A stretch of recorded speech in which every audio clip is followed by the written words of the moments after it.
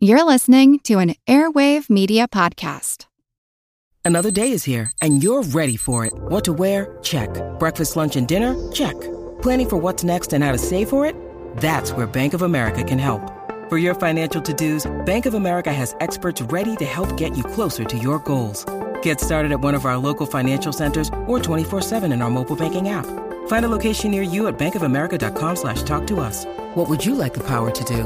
Mobile banking requires downloading the app and is only available for select devices. Message and data rates may apply. Bank of America N.A., member FDIC. At Evernorth Health Services, we believe costs shouldn't get in the way of life-changing care, and we're doing everything in our power to make it possible. Behavioral health solutions that also keep your projections at their best? It's possible. Pharmacy benefits that benefit your bottom line? It's possible. Complex specialty care that cares about your ROI? It's possible. Because we're already doing it. All while saving businesses billions. That's Wonder made possible. Learn more at evernorth.com/wonder. This is Jeff with Homo Money, and you're listening to the Earn and Invest podcast.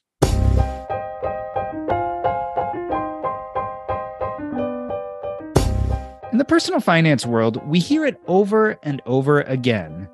Pay yourself first. You pay yourself, usually via automatic savings, before you do any other spending. In other words, you are prioritizing your long-term financial well-being. You're looking out for the future you as well as the present you. But in many ways, we don't tell people exactly how to do this. Do we start with debt?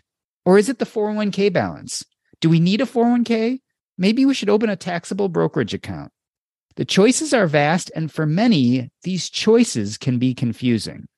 Well, given that the holiday season is upon us, we're going to have a themed Pay Yourself First conversation. Today, we talk to Jeff Underwood of Homo Money about the top 7 stacking stuffers of savings. We also will delve into hitting rock bottom during the Great Recession of 2008 and hear about a few of the whopping mistakes Jeff made early on. Will any of them sound familiar to you? Jeff Underwood had a house and a condo in San Diego, but then he lost it all in the market crash in 2008. At that point, he cashed in his 401k and was $10,000 in credit card debt. To make matters worse, it was the Great Recession and he was barely making $10,000 a year working as a freelance video producer. But he got a stable government job and bounced back. 2 investment properties and multiple income streams later, he is on track to hit $1 million in net worth by 2025. He is also the creator of the award-winning blog Homo Money. Jeff Underwood, welcome to Earn and Invest. Let's go back to 2008. What the heck happened? Oh man, so much stuff happened. I was honorably discharged from my 6 years of Navy service at the end of 2007. And so the beginning of 2008 was what I thought was going to be my new beginning of like this new chapter. I'm now a freelancer, or I'll find some other job that's going to be incredible. And it was like interviewing for jobs in 2008, just because you're a military vet, companies that I thought were going to like take care of their veterans and, you know, want to give a job to somebody who was responsible with military service. I think a lot of them just had their hands tied, that there weren't a lot of opportunities. So professionally, I was forced to just take my freelance video production business that I was doing before I got out of the military. I had to take that as like, well, I guess this will be my plan A. I'll just make this my full-time job in the meantime. And that was difficult because going around to business networking groups and trying to promote my services, it was still pretty new. The idea of video for like marketing a business, a small business, and a lot of small businesses didn't have a lot of money to pay for marketing in the first place. So I struggled there.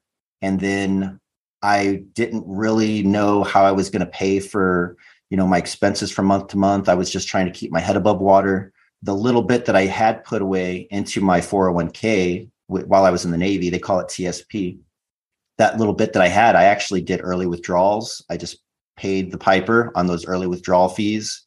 After I had withdrawn all the money from my 401k just to survive, then I was like, well, now I need more money to live off of. I started doing credit card advances. I would do $1,000 here, $1,000 there, and then pay higher interest rates on that cash that I was pulling out to pay expenses. And then also, to make matters worse, you know, we had the real estate crash. So I had a house and a condo that I bought on speculation. And so those were both upside down.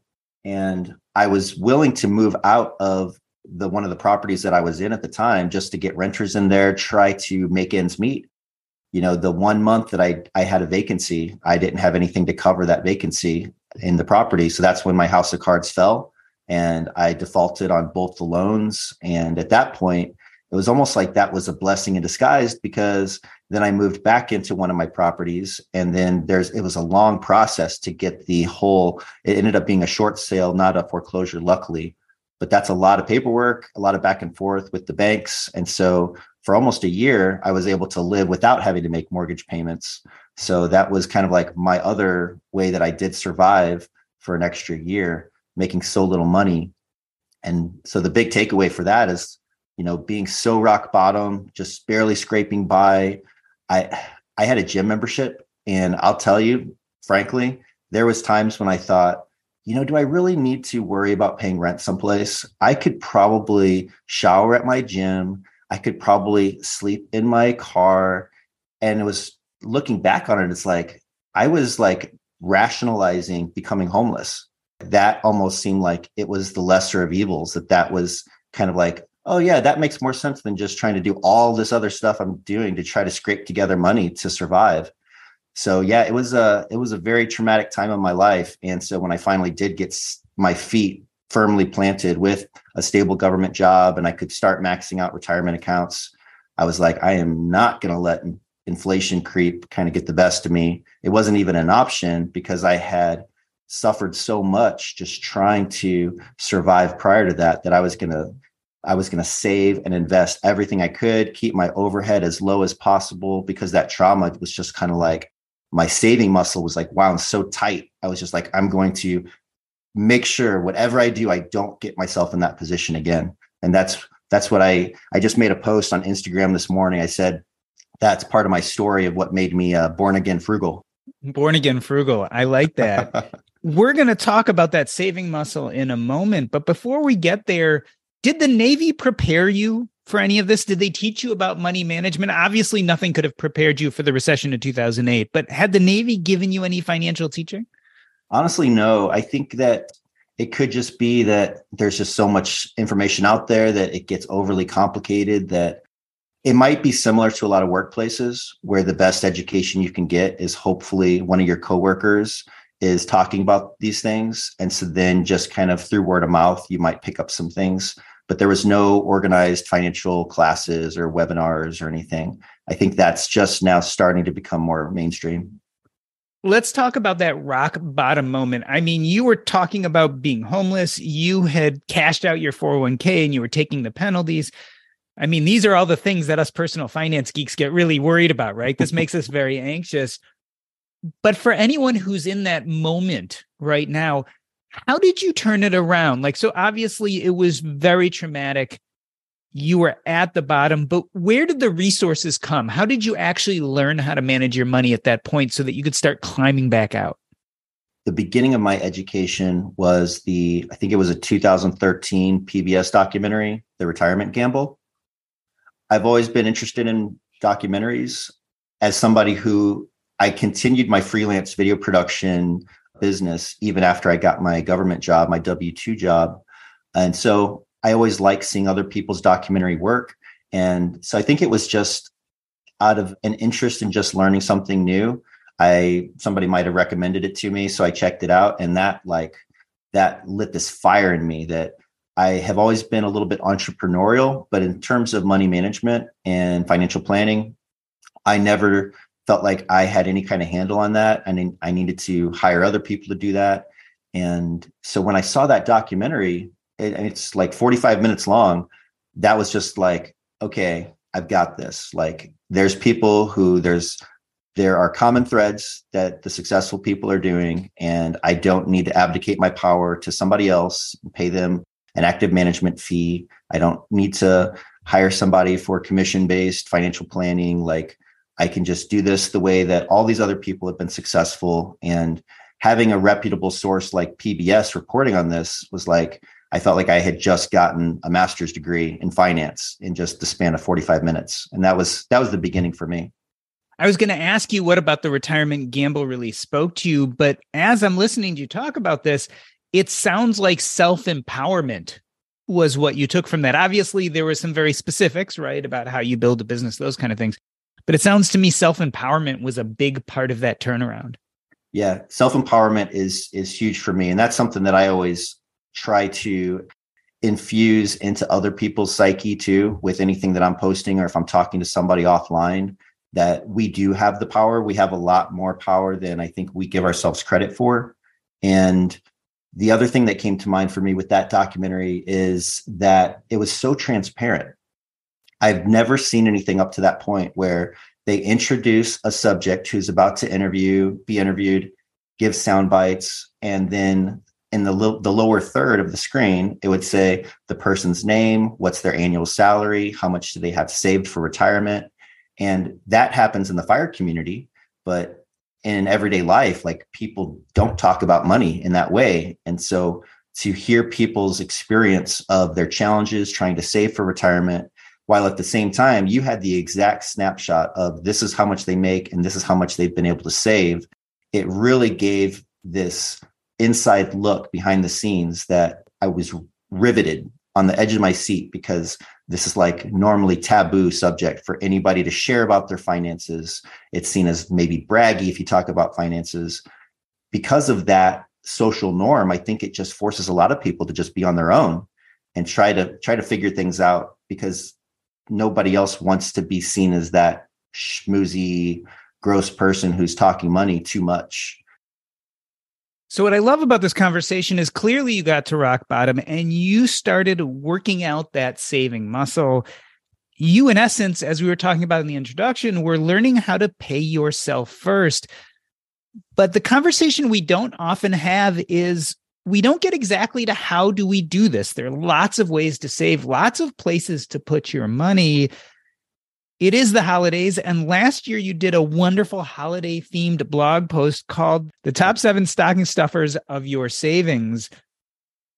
I love this idea because we're talking about the holidays, but we're actually talking about paying yourself first. But you get into some of the how we should start saving, and I'm sure, especially as you were making that journey and learning how to pay yourself first, you had to decide what that actually looked like. So let's look at these top 7 stocking stuffers on how to pay yourself first. Number 1 is the 401k match. So you suggest that if you have a little extra money, the number 1 place you should be looking for is to put enough money into your 401k, at least to reach the match. Talk about why it's important you do that first. The reason why is because you're getting 100% return on your money. Even if you pick the most conservative investment that is barely keeping up with inflation historically, if you are getting the 401k match, and let's say it's $5,000 a year, well, your employer just matched it $5,000. So you just doubled your money before the investing part even started. And that is the best return that you can get in year 1 of any place that you put your money. And it's incredibly powerful, right? Because not only do you get that 100% return, you also don't pay taxes immediately on that money that goes into your 401k, and then it grows tax deferred. So it is true, at some point, you're going to have to pay the Pied Piper. If you live to a nice old age, eventually you're going to have to withdraw that money at whatever your tax rate is at that time. But you're really deferring taxes so that it can grow. That's huge. That's a huge return. You say after you reach the 401k match, the next step is the Roth IRA. Why not fill out the 401k totally? Why move to the Roth IRA so quickly? The Roth IRA has minimum or a maximum contribution limit. And so it was $6,000 for the longest time. It just got bumped up a little bit.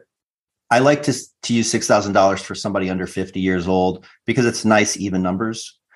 $6,000 a year is $500 a month. And the reason why I like the Roth IRA versus the traditional IRA is because I'm a big fan of just tax the seed versus taxing the harvest. I would rather just have to pay my taxes up front on that little bit of the seed that goes into the Roth IRA versus having all this compound interest and this compound growth over 10, 20, 30 years. And now I've got way more that I would be paying taxes on at whatever my tax rate is at that time, because I'm all about delayed gratification. And so just a little bit of pain paying the taxes up front on the seed, I think far outweighs the pain of having to pay a lot more money on the harvest later on. And then the reason why I then also go to the Roth IRA next is because, like I said, the maximum contribution is around $6,000. So that is not a whole lot to move the needle long term to get to whatever your FI number is. Like if you're trying to get to 1.5 million, it's going to take a lot of years to get to that. So the thing is, you're taking advantage of the tax benefits. And so then you essentially want to have time on your side. And so my thing is the Roth IRA, you can't just, if let's say you start making more money in 2023, well, you can't go back in time and say, well, now I want to actually fully fund 2020, 2021, 2022. Now I have the money to put $6,000 into every one of those years. I didn't have it before. The IRS is going to be like, nope, it only starts when you have the money. So that's why it's like, all right, it's such a great benefit to do the Roth IRA. Start it as soon as you can and let time be on your side, and then move on to any extra overflow into those other stockings. So this is a great example of tax deferral diversification, which some people don't really think about. But when you put the match into the 401k, you're basically deferring all taxes to the future. On the other hand, when you then put money in the Roth, you're paying the original taxes right away, but then never paying taxes again. This is really a way of diversifying your tax hit so that in the future, you protect yourself more. It's a great example of it. We are talking the top 7 stocking stuffers of Jeff's savings. Number 1 was the 401k match. Number 2 was the Roth IRA. Number 3 is something we love to talk about, the health savings account. Why is the health savings account so powerful? The health savings account is a triple tax savings. So your money is going in tax-free. It's coming out tax-free when you use it for any type of health expense, and it's growing tax-free. And then when you hit age 57, then you can also use that money for other expenses that aren't health related. But the caveat there is that then it's more like a traditional IRA. So you will have some taxes taken out at that point based on your tax bracket at that point after 57 years old. And so for me, I love the HSA because not just the triple tax benefit, but I love it because, you're able to invest that money. It rolls over every year. A lot of people get it mixed up with the flexible spending account. And flexible spending accounts, let's say you've allocated $2,000 a year into a flexible spending account. If you don't have qualified purchases within that year, and let's say you only spent $1,000, then you lose that extra $1,000, and none of that extra rolls over to the following year. So I think a lot of people will avoid HSAs because they think that it's the same thing as a flexible spending account. And so not only does anything extra that you didn't spend get rolled over year after year, but you can also choose investments to put them into. And so I've set mine to just do an auto sweep and to automatically purchase VTSAX, which is very popular with the FIRE community.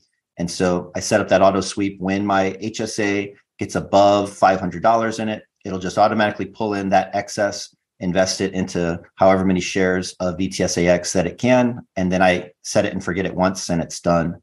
In addition to just being a very savvy retirement vehicle and savings and investing vehicle, I really like the HSA because I think that it also creates a paradigm shift where instead of me seeing some type of unexpected expense, like right now, I told you before we started this interview, I have a partially torn Achilles tendon. So far, that's required me to get an MRI, which I had an option of paying insurance rate, which was more, $550, or I could pay out of pocket rate for $400. So I did the out of pocket rate. I also am going to have to start doing some physical therapy. And normally that would just be like such a bummer of having to pay out of pocket for all this stuff that I hadn't planned for, dip into the emergency fund. I love that I don't even have to dip into my emergency fund because I have a health savings account. I have money that's already allocated for it. So I don't feel like I'm going to just try to limp around and just tried to make do, and maybe this injury is going to get worse. Like, I'm going to actually take care of my body better because I have money that's already allocated to do just that. You know that there's a lot of people who they want to try to maximize and optimize their HSA by saying, well, I'll actually pay out of pocket with the credit card and then save those receipts in a Google Drive folder or something. And then when I get to retirement, then I'll reimburse myself from my HSA so the HSA can grow unencumbered as long as possible. I have a slightly different philosophy on that. My thought is, if I'm trying to optimize my HSA so much that I draw from it as little as possible, I think I'm going to be less likely to actually use it when I need it, like right now. And so I would rather actually dip into that HSA, actually use the money and pull from that HSA when I need it, because I think that's going to create better habits for me to take care of my health. So when I get to retirement, hopefully I'll be less banged up and in better shape to enjoy my golden years with more, what's the word? Like, I'll have a little bit more longevity and I'll have more vitality to go on hikes and be active. You know, I won't get to the finish line and then I'm just like barely holding my body together. Interestingly enough, I've never heard someone say this, but in a sense, your HSA complements your emergency fund, right? Because you know, at least if you have a health-related problem, you can use those HSA funds for emergency medical expenses. I guess the only downside for that is if you have it in long-term investments like VTSAX, you may have your health emergency at a point when the market is down, so you might take a loss or at least have to liquidate at a point that's not the best. But there's ways to have a certain amount of cash in your HSA, as well as have a diversification of different funds there too. So my HSA, well, any HSA is going to be tied to a high deductible health plan. And my high deductible health plan, it says that after I have $1,500 deductible met, then it kicks in and it covers 95% of my expenses. So to your point, let's say I had something catastrophic that happened and I needed to pull a lot of money in.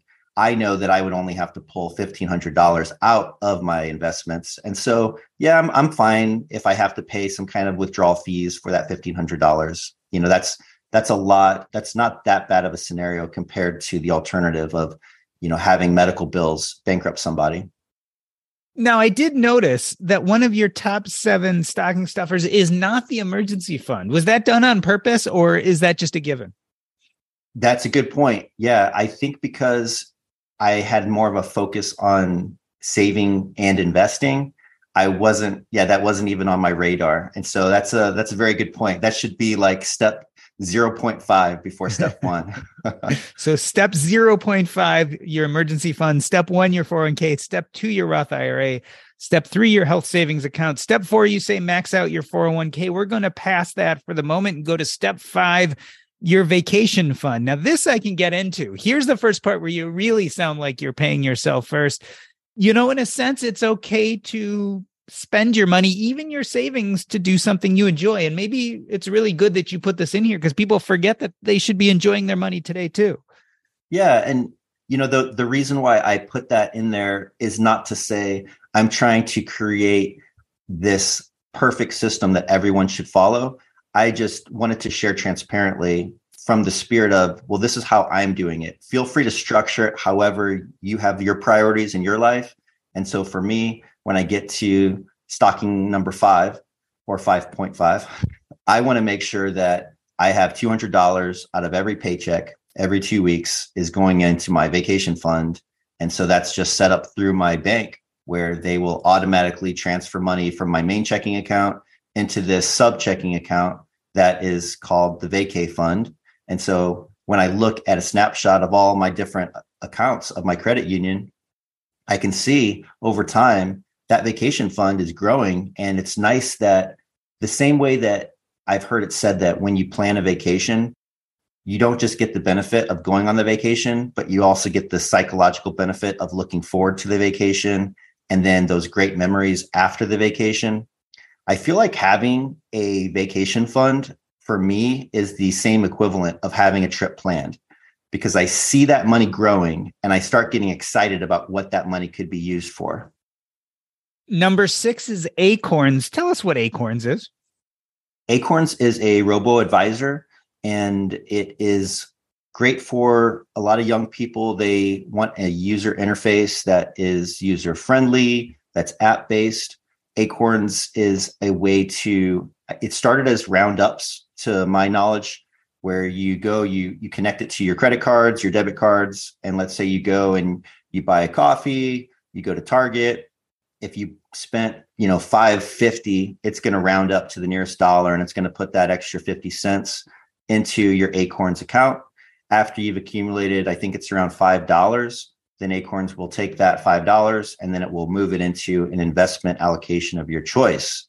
And so they've got, I think, around five different classifications that you can pick, from conservative to aggressive. It's a way for someone to just kind of set it and forget it. And the idea of found money, where we can spend money all day, from day to day, from month to month, and think, well, I don't have any extra money to invest. And so what's powerful about Acorns is that because it's just rounding up to the nearest dollar, it is finding that money for you without you having to lift a finger and do anything. And then I think when you click on the tab of Acorns, where it kind of looks into your future projections of what is this going to grow to in a year, in 10 years, in 20 years, for me at least, it got me excited, thinking, oh, well, this could actually grow even faster if I add an extra $5 a day to my roundups. And like right now, I'm at an extra $10 a day to my roundups. And so it's just like one extra way that you can start getting excited about, maybe this could be a supplement to your emergency fund. I have a friend who never had an emergency fund, never had anything saved. And his Acorns account bailed him out quite a few times for like when he had a tire blowout on his car, but also when he wanted to go on a cruise. And he was like, well, I don't have the money, but I've got it in my Acorns. And so it's a nice way to pay yourself first, where you get over that psychological hurdle that a lot of times it feels like it's a very serious thing. It's a very adulting thing. I think it might bring up memories for some people of like, okay, to pay myself first, I need to put on a button-down shirt, go into a bank, talk to a representative at the bank, and be very responsible, fill out all this paperwork. And so Acorns is just like, oh, you just do it from your app. It just kind of ties into your spending that you're already doing. And then before you know it, like you have all this found money that you don't even know where it came from because you don't feel that hit to your wallet. And of course, the last of your pay it yourself top 7 stocking stuffers, number 7, real estate down payment. This is another form of diversification. You've mentioned before that real estate has played a role in your building wealth. Talk to me about the importance of your average person getting into real estate. I've seen quotes before that 90% of millionaires do so with real estate, and that is rental property real estate. Because Robert Kiyosaki is famously quoted saying that your primary residence is your biggest liability. It's not your biggest asset. And so I think you have to be very careful and very strategic about what kinds of real estate you're buying. For me, I think that the ideal investment is something where it can work as both a primary residence and an investment property. And so that could be like a multifamily property where you have multiple units, and you could buy like a 2-plex, a 3-plex, a 4-plex. You live in one of the units, then the other units, they're rental units. So essentially that pays down your responsibility of how much you have to pay for your mortgage. But the other benefit is when it's your primary residence, you have better interest rates and you have less money down than if it was an investment property. I think the average for primary residence is around 8 to 10% down payment. But then for an investment property, you usually have to come up with 20 to 25% down, and less favorable mortgage rates too. There's a lot of benefits to kind of combining your primary residence with an investment property. And I also like to think of whichever home I'm living in right now, like my downtown condo in San Diego. It's a modest 1-bedroom in size, but I have already had to rent this to travel nurses as a medium-term rental. And when I did that, I was amazed to see how popular it was. And so I feel confident that my primary residence is going to be a good investment property when I move on to my next place. So anytime I'm buying a piece of real estate, I always run the numbers. I always see, okay, if I were to put 20% down, would this at least break even? And then I run the numbers with long-term rents, with medium-term rents on Furnished Finder, and then with short-term rentals on Airbnb. And for me, the long-term rents are usually the most conservative numbers. So I like to make sure that those numbers will pencil out first. And then I'll compare the other ones too, which the other ones like short-term rental and medium-term rental, that's going to be my first course of action. But I like knowing that I have long-term rental as like a backup plan.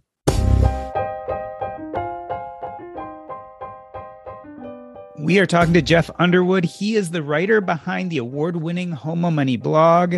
And we are talking about paying yourself first. But of course, since it's the holiday, our holiday theme is the top 7 stocking stuffers of Jeff's savings. We are going to take a short break. And when we come back, we'll talk about how we make mistakes when trying to pay ourselves first. I'm Doc G, and this is the Earn and Invest podcast.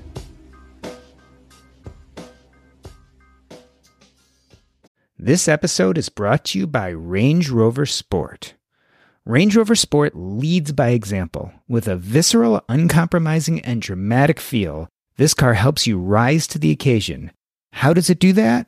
Range Rover Sport has powerful on-road performance and commanding all-terrain capability by combining assertiveness with signature Range Rover refinement. This is the car that redefines sporting luxury. The new Range Rover Sport features advanced cabin technologies such as active noise cancellation and cabin air purification, purposeful cockpit-like driving position, and award-winning Pivi Pro infotainment is at the heart of the experience and provides intuitive control of the vehicle systems. Design your Range Rover Sport at LandRoverUSA.com. Once again, explore and build your Range Rover Sport at LandRoverUSA.com. That's LandRoverUSA.com. Hey everybody, this is Doc G, and I am hanging out in San Miguel de Allende this week. I'm giving a talk on my book, Taking Stock. It's really a beautiful place, and I just wanted to remind everyone not only to check out the book, Taking Stock, but also if you have an event, I would love to come speak about the role money plays in our lives and what being a hospice doctor has taught me about money and life. If you want more information about the book, just go to earnandinvest.com/book. Again, that's earnandinvest.com/book. Now let's get back to the show. We are talking to Jeff Underwood, who went from $10,000 in debt to a hope of having $1 million net worth in 2025. He is also the creator of the award-winning Homo Money blog. Jeff, we just spent a bunch of time talking about how to pay yourself first. You told us your top 7 stocking stuffers of your savings. Now I want to go to this idea of how we make mistakes when we're trying to do this. You've written many blog posts about this idea of how you do it wrong. And so there were 3 things you specifically did wrong I wanted to talk about. First and foremost, you talk about delaying retirement contributions and how that eventually caused you problems. Not just delaying, but you actually cashed out your 401k. Talk about how people make mistakes when they don't pay enough attention to retirement contributions. Yeah, I think if someone doesn't have an emergency fund, then they are going to be susceptible to that same mistake I made, where I had to cash out my retirement accounts and pay those penalties. And if you look at any kind of projections of, let's say your goal is to get to $1 million by age 65. If you start at age 20, that's going to be around, I don't know the numbers offhand. It's like maybe a couple $100 you have to save every month. But then every decade that passes, it's almost like the amount you have to save every month grows exponentially. Time is on your side when you start early. And so if you do have to draw down from your retirement accounts, not only are you paying all those fees, but you're restarting the clock. And when you restart the clock, you're not going to be paying $200 a month to get to $1 million at age 65. Well, now the clock has restarted where that exponential growth of how much extra you have to put in, now that's working against you. Now you have to put in even more every month to get to $1 million. What you're really talking about here is the power of compounding, but it's also interesting because you made a great point, right? This idea of people start using their retirement savings as their emergency fund. because they didn't save an appropriate emergency fund, which is, as we said, maybe step 0.5 of your top 7 stocking stuffers. It's important to have that emergency fund so that you don't have to cash into those retirement funds and pay the huge penalties. Number 2 of your things not to do was buy real estate based on speculation. Tell me about what happened. Did you make some bad investments? I definitely did. It was a bad time. I mean, in 2006, 2007, they had what I've heard called liar loans, where you just have stated income. And that's what my realtor told me was, oh yeah, don't worry about that. Just say that you make this much, or just get a family member to transfer the money into your account just so that then you have enough in there to show that you have a nice cushion. And then you can always transfer it back after we close escrow. It's just like, seemed really weird, all the things that we were doing. But as somebody who was a new investor to real estate, I just figured, well, that's what the market does. That's the industry. I didn't have enough historical knowledge to say this is different and this seems like it could be a problem.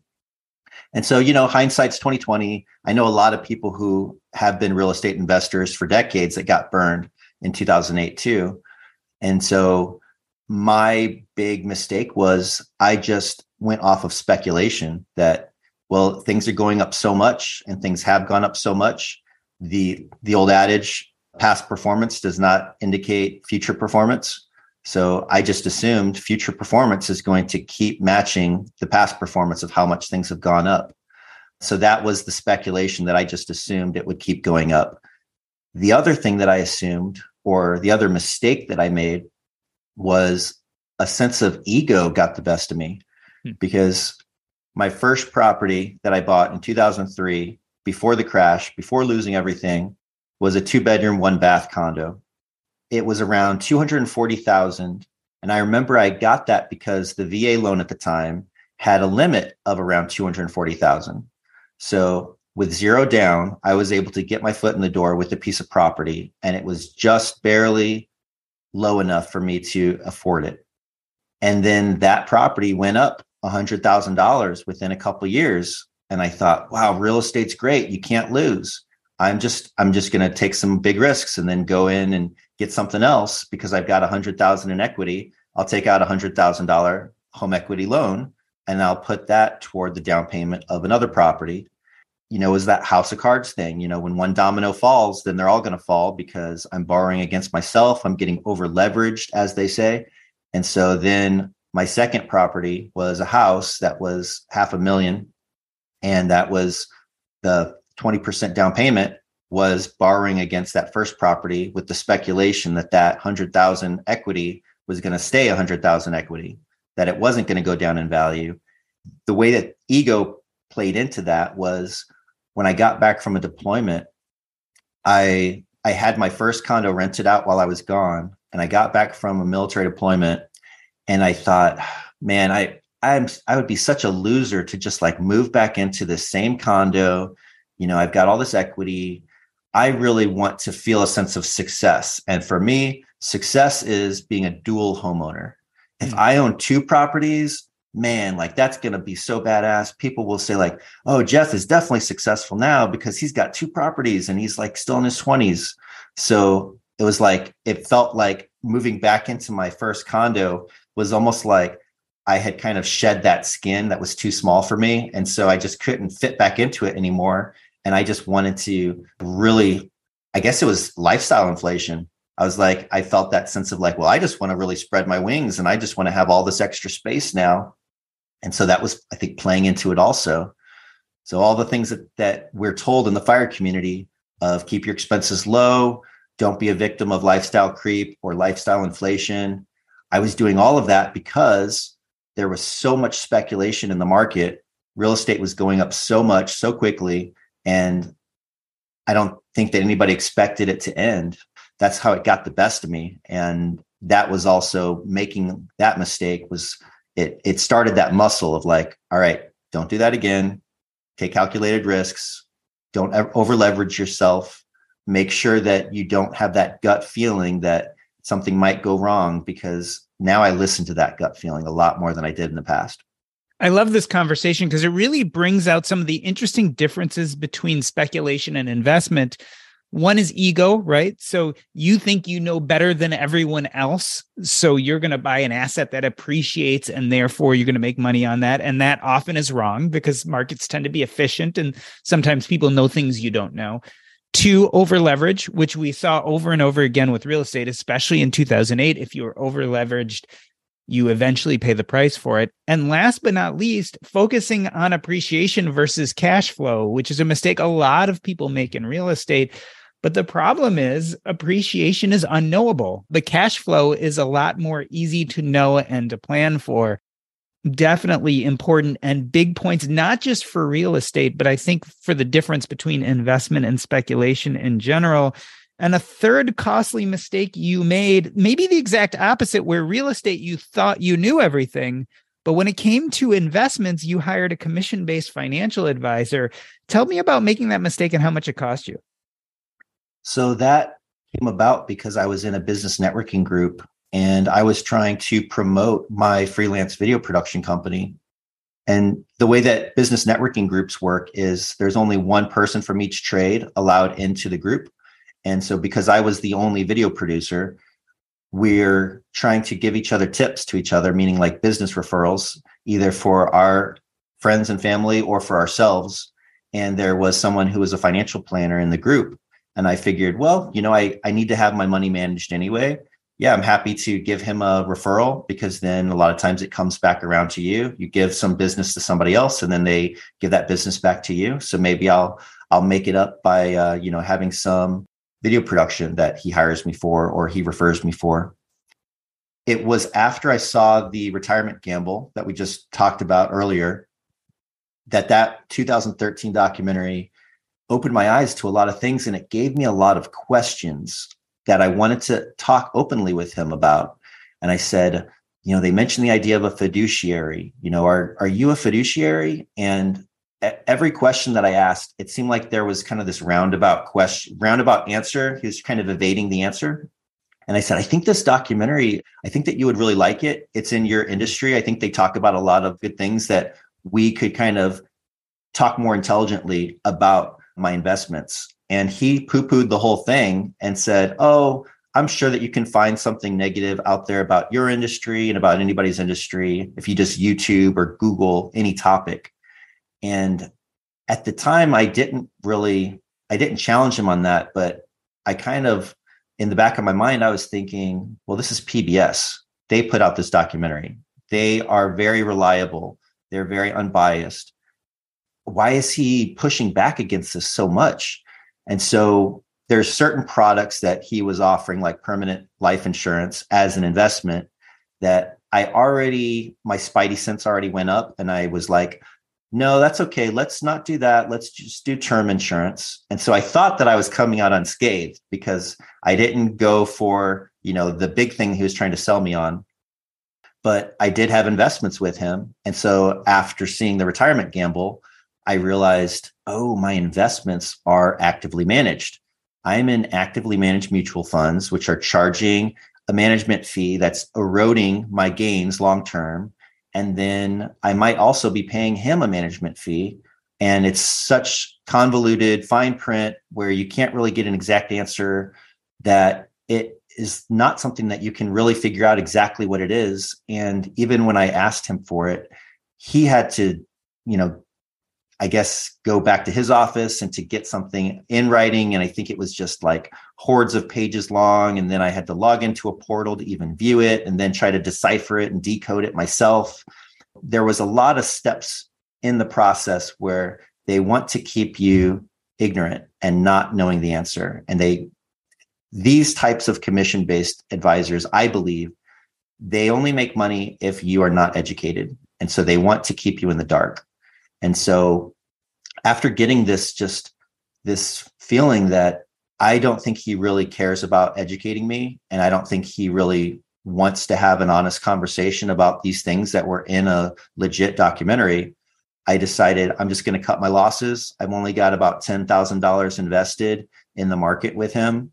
I'm just going to take it all out. I'm going to cash it out. I'm going to pay the surrender fees. because I think it was between like 10 and 20% when it was all said and done. Yep.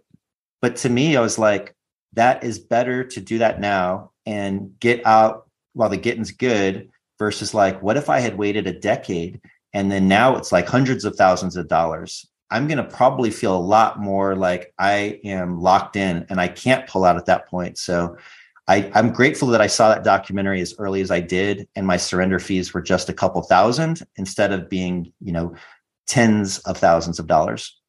Jeff, it begs the question, should most people be managing their own money? I mean, do we need financial advisors? I'm a big fan of the idea of a fee-based financial advisor, but my personal feeling is that we really don't need to start spending a lot of money on all that just to get going. I think that because the whole thing of inertia is such a powerful force, once we develop some positive habits, we have inertia working for us in a good way. But if we have never taken action our whole lives, we have inertia working against us where it's that much harder to get going. And so I think if they think in their mind, they need to pay thousands of dollars to a fee-based financial advisor just to get started, and maybe they haven't even maxed out any of those first few stockings that we talked about, I think that's going to be a deterrent that's going to keep them from moving forward. And my personal philosophy is just get started, just get going, and then you can course correct along the way.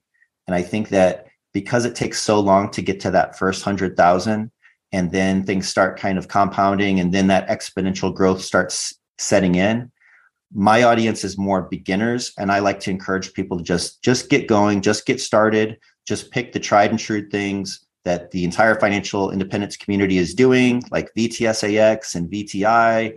And, as long as it's a low cost index fund that is just tracking the whole market, you'll be good. And then you can always rebalance. You can always shift your allocation later, but just get that started now and let time start working on your side. And so to your question, yes, I do think that people can do this themselves just to get going, because it's, in my mind, you don't really need to worry too much about all the nitty gritty and get tied up in the weeds until you get closer to like having $1 million net worth. And that's where that advice, paying a few $1,000s to a fee-based advisor, that's where you can really get your money's worth on tax strategies and how are you going to allocate, what's your next investment going to be, all those things. I think you have a lot more skin in the game where you can really reap the benefits of paying for that advice. Jeff, let's return this conversation to the beginning. You're talking about you just need to get started. A lot of people here are kind of where you were in that rock bottom place, and they're trying to figure out what comes first. What do you think is like the best first step, especially if you've just had this epiphany? You're like, I need to start paying myself first. Is there something simple they can start with, that first step to get them going? That's a great question. I would say to look at your savings rate, because if you were to look at the Mr. Money Mustache blog post of the shockingly simple math of early retirement, that can be a big motivator for a lot of people to see how, if you have an aggressive savings rate, like 80%, how you can retire so quickly versus if you just peel that Band-Aid off very slowly and you do like a 10% savings rate or a 15% savings rate. Yes, you can hit your goal. You can hit early retirement, but it's going to take you a lot longer. And I think that might be a good first step to get that money mindset in place, to then realize, okay, what is my timeline of when I actually want to retire? And then how many years would it take at my current savings rate? Then after you kind of have a little bit of a ballpark number of what that goal would be for your lifestyle, then you can start looking at, the big three: housing, auto, food. And, there's some people like in the Get Smart with Money documentary on Netflix, there's some people who, even though it's common knowledge that housing is your most expensive expense, that is the last thing that people are willing to part with and to downsize.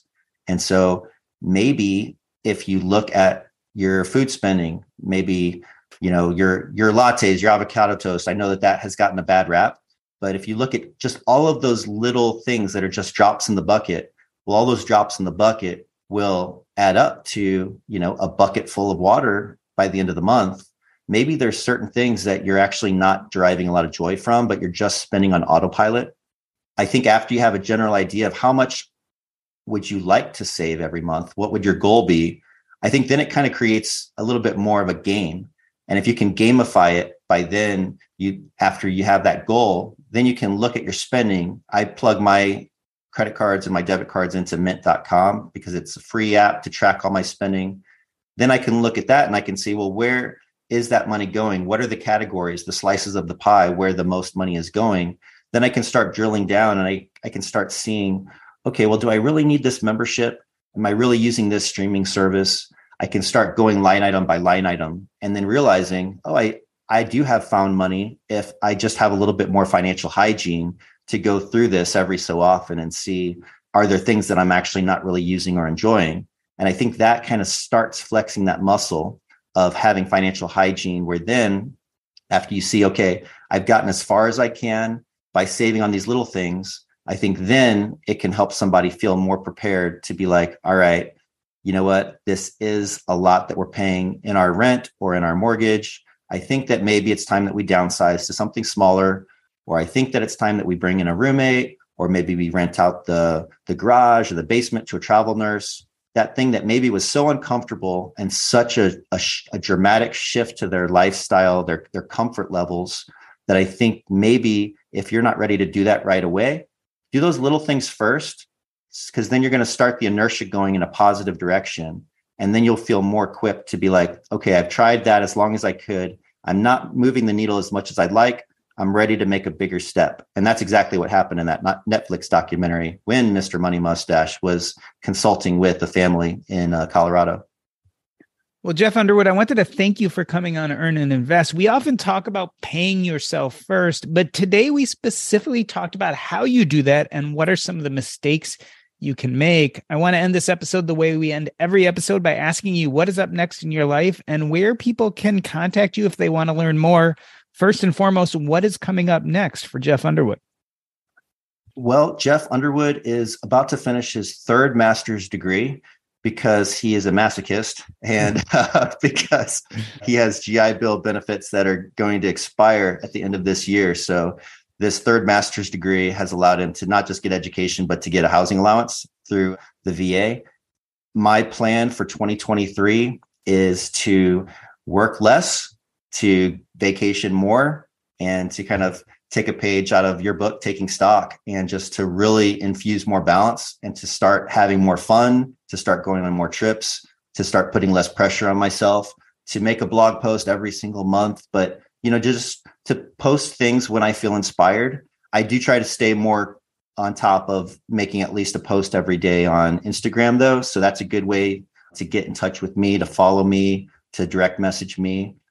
And so, yeah, I'm still saving up a down payment for my next piece of real estate, but I feel really fortunate that I'm at a place in my life right now where I'm not in a rush to get that next piece of property. In fact, I like where I live, and I have a good friend who's in escrow right now for a condo in the building next door. And so I'm kind of thinking like, I don't know that I really want to change things up anytime soon. However long it takes until I save up enough money to buy my next investment property with my VA loan, I think maybe that will be years down the road. I don't know, but it's a nice place to be, to just have this blank canvas and to not feel like I need to prove anything or I have to hit a certain milestone because I'm at Coast Fire. I feel confident I'm going to hit my goals, and I can just maybe start letting my foot off the gas pedal a little bit. That's where I'm at right now. And so the future is unknown, and we'll see what happens. And what is your Instagram handle? My Instagram handle is homo_money. This has been the Earn and Invest podcast. On behalf of myself, Doc G, I'd like to thank Jeff Underwood. That's a wrap.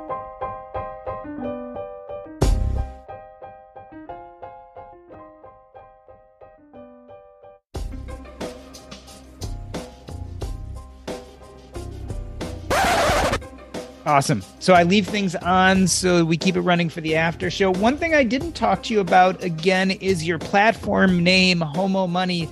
Let's talk about the LGBTQ community. Do you feel like they're represented in the personal finance world today? No, I don't think that there's a lot of representation. And I've told friends, frankly, I don't know if the LGBT community is going to get on board and join the party. You know, even though I'm an LGBT brand, I feel like I am like a unique voice in the fire community. And my like sassy take on things is attracting other people who are, I'm kind of preaching to the choir a little bit, people who are already predisposed to this information. But I think because it's not really something that is a priority for my community right now, I think it might be the kind of thing that when I achieve mainstream success with the straight community, with the mainstream community, I think maybe at that point it might get on people's radar in the LGBT community.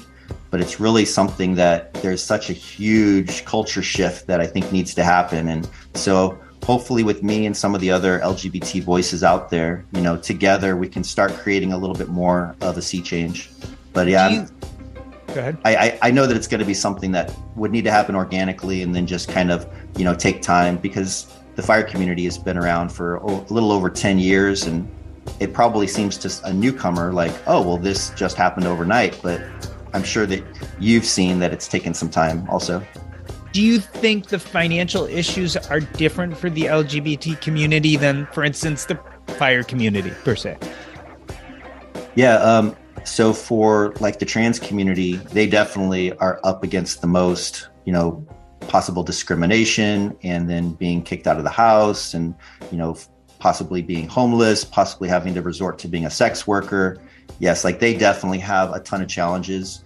I would say for like the cis, white, male, gay population like myself, you know, I'm fortunate that I have not as many hurdles to overcome, but there is still the possibility of LGBT discrimination. So we are kind of, the pendulum is starting to swing backwards where, you know, it is going to possibly be something where we can be discriminated against and lose our job because of our sexuality. So, you know, knock on wood, that's not something that comes to fruition. But I think having that paranoia in the back of your mind, I could lose my job because people don't like me. I think that might make somebody maybe play it safe or not go up for that promotion, not want to make waves. And I think that it kind of happens in subtle ways. It can impact people professionally.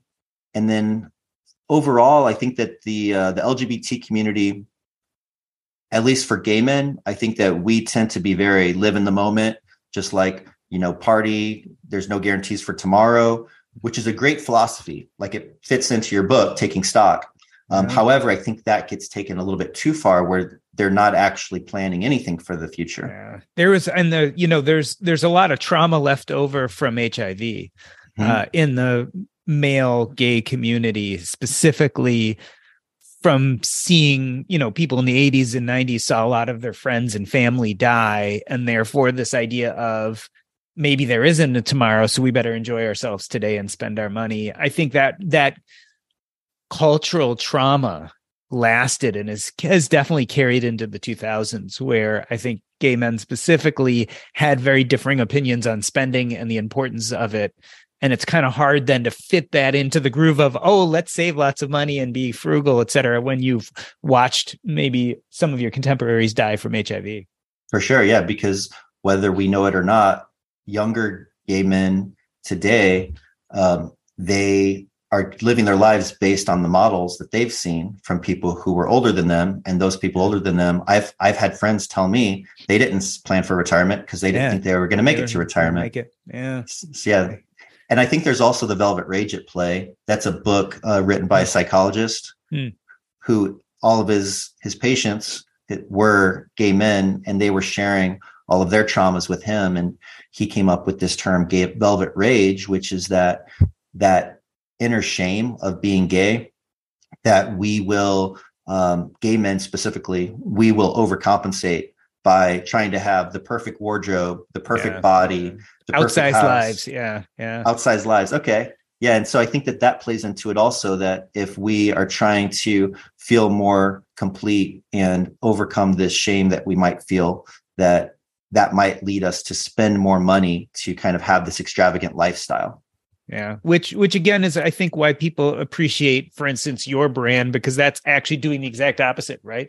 That's saying, no, this is something we can be proud of. This is who we are. And I think if we can start erasing shame, shame and spending money go hand in hand, right? So if we can start helping people erase shame, regardless of what that is whether it's about your sexuality or about debt or about bad choices in the past, if we help people with shame, most likely we will help them not have that need to try to spend money to fill a hole or a gap that maybe we can help fill with other things. So, yeah. And I think that a lot of people who aren't part of the fire community, they assume that every personal finance content creator is another version of Dave Ramsey who's shaming people for their spending. Yeah. And which can be destructive, very destructive. Yeah. And, I do not shame people who want to get a Starbucks every day. However, if that same person says, I don't have anything to put toward my 401k match and my Roth IRA, then that's when we can start talking about it. Yeah. Yeah. That's when it comes into play. It's about the trade-offs. Yeah. Yeah. And so for me, like I hope to just grow this idea of what I call penny pincher pride. And so that's the hashtag I put on a lot of my posts, because we have pride in the way we look, in the clothes that we wear, in the car that we drive, but having pride for being frugal and what that's going to do for us long term. I think that is something that we should have just as much pride for when we march down the street in a parade.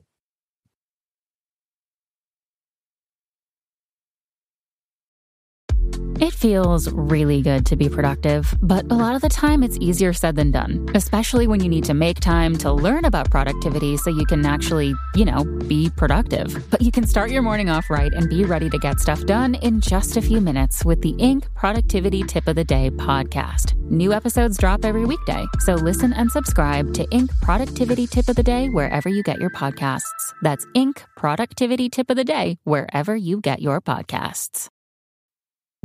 Tech moves fast, so keep pace with the Daily Crunch podcast from TechCrunch.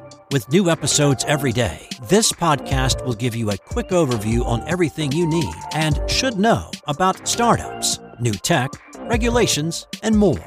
Listen to TechCrunch Daily Crunch now, wherever you get your podcasts. That's TechCrunch Daily Crunch, wherever you get your podcasts.